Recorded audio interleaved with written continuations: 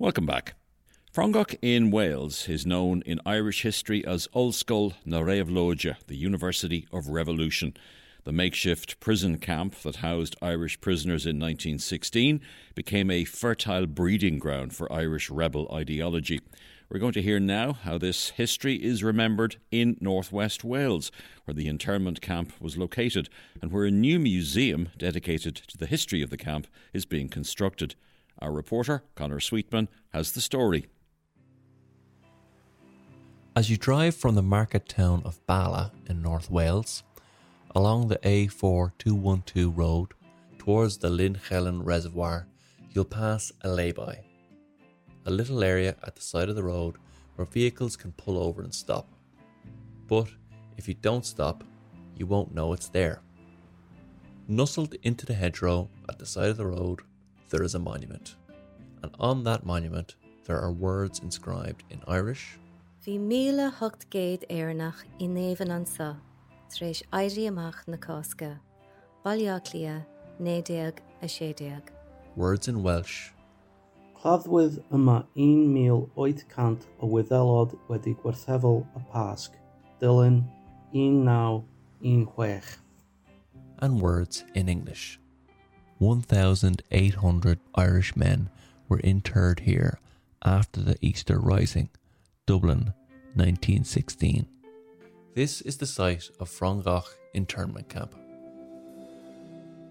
My name's Mabon ap Gwynfor, and I'm the member of the Senedd, Welsh Parliament, for the constituency of Dwyfor Meirionydd in northwest Wales. Mabon studied history at university and in fact did his dissertation on James Connolly and Porrick Pierce. And whenever he meets Irish people, the conversation regularly turns to the 1916 Rising and the rebels who were interred in Wales, in a place that we call Frongoch. And of course, I didn't know when I first heard that, I didn't know what they were talking about. Because to me and to us, it's Frongoch, a completely different pronunciation. So Frongoch is in the old county of Meirionydd. It's a very, very rural village. It's not even a village, it's a hamlet. But the history of Frongoch has a very proud liberal, the old liberal tradition, and strongly non-conformist as well, and great independence of thought there. And it's a very Welsh-speaking area. You know, the majority of people who live there speak Welsh and have been for the last, forever.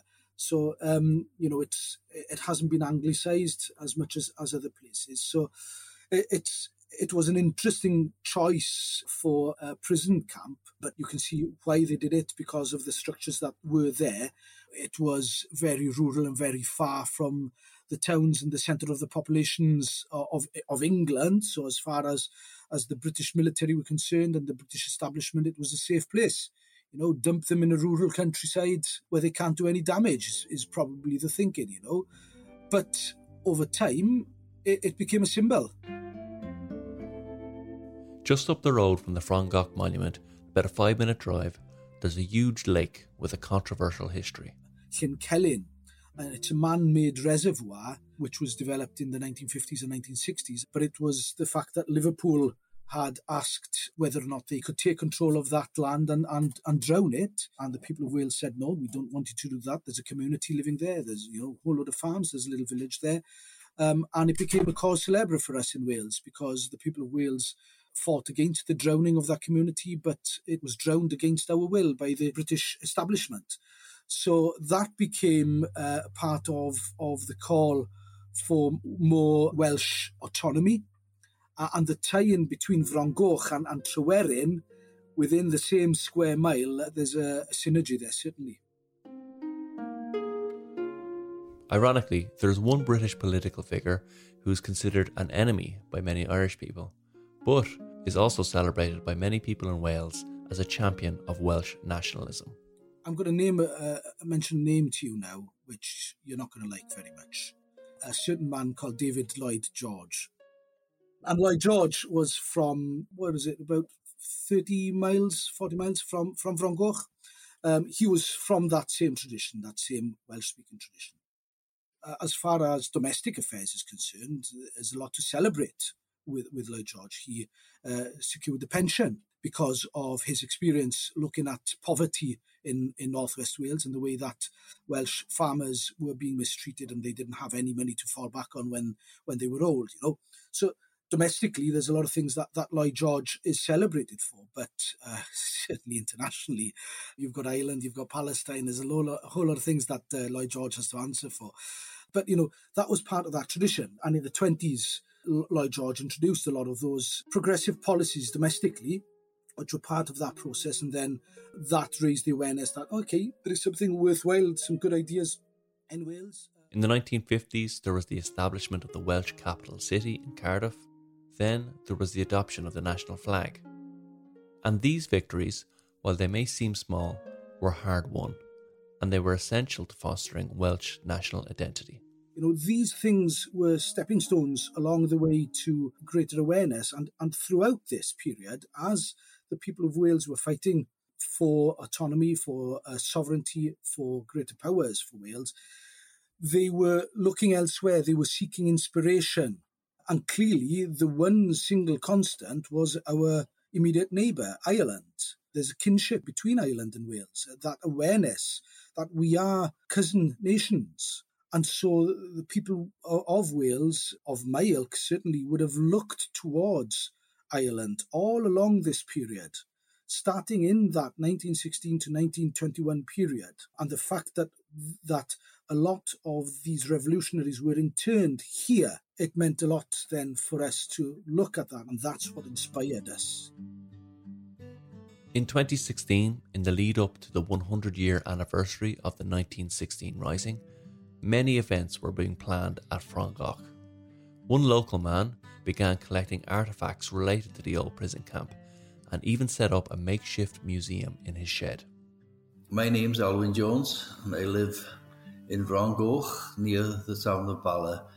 In 2016, as part of the centenary celebrations, Alwyn hosted several groups at his home and showed off his incredible collection of documents, artefacts and photographs related to the old prison camp. Photos. What are the photos of?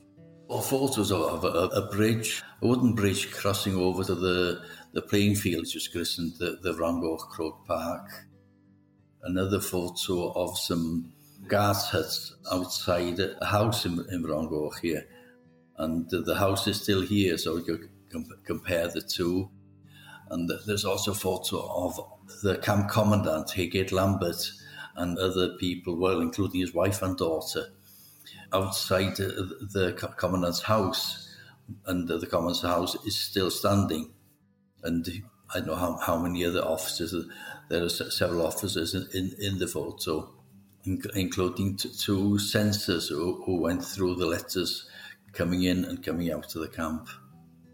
Since 2016, over 400 people have signed the guest book at Alwyn's exhibit.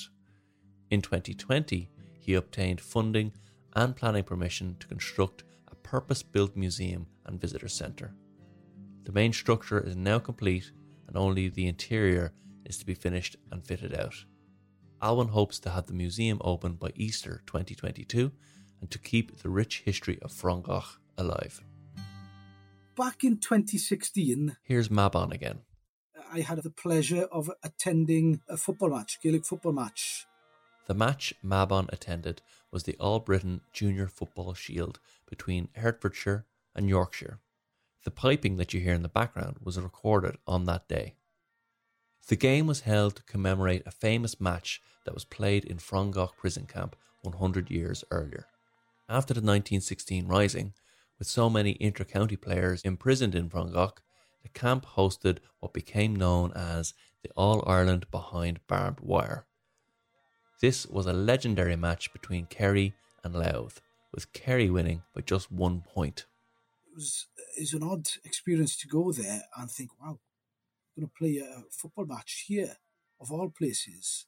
And there's it's a flat piece of land, but there's a little bank that raises from it and looks down. So you could go on that bank and it was like a natural seating area. You could watch the game, and someone was there reading the proclamation, and the president of the GAA, I think, was there as well at the time. and you've got the Southern Snowdonia Mountains are all around you. As someone who's followed or studied that 1916 rebellion, it was a special moment to have that match and witness it and be there. It brought a tear to the eye, to be honest. Conor Sweetman was reporting there with that Welsh perspective on the legacy of Frongoch internment camp and the movement to build a museum in the area to commemorate the Irish prisoners who were held there. After the break, I'll be joined by Shara Murphy to talk about the origins of Dublin's Natural History Museum.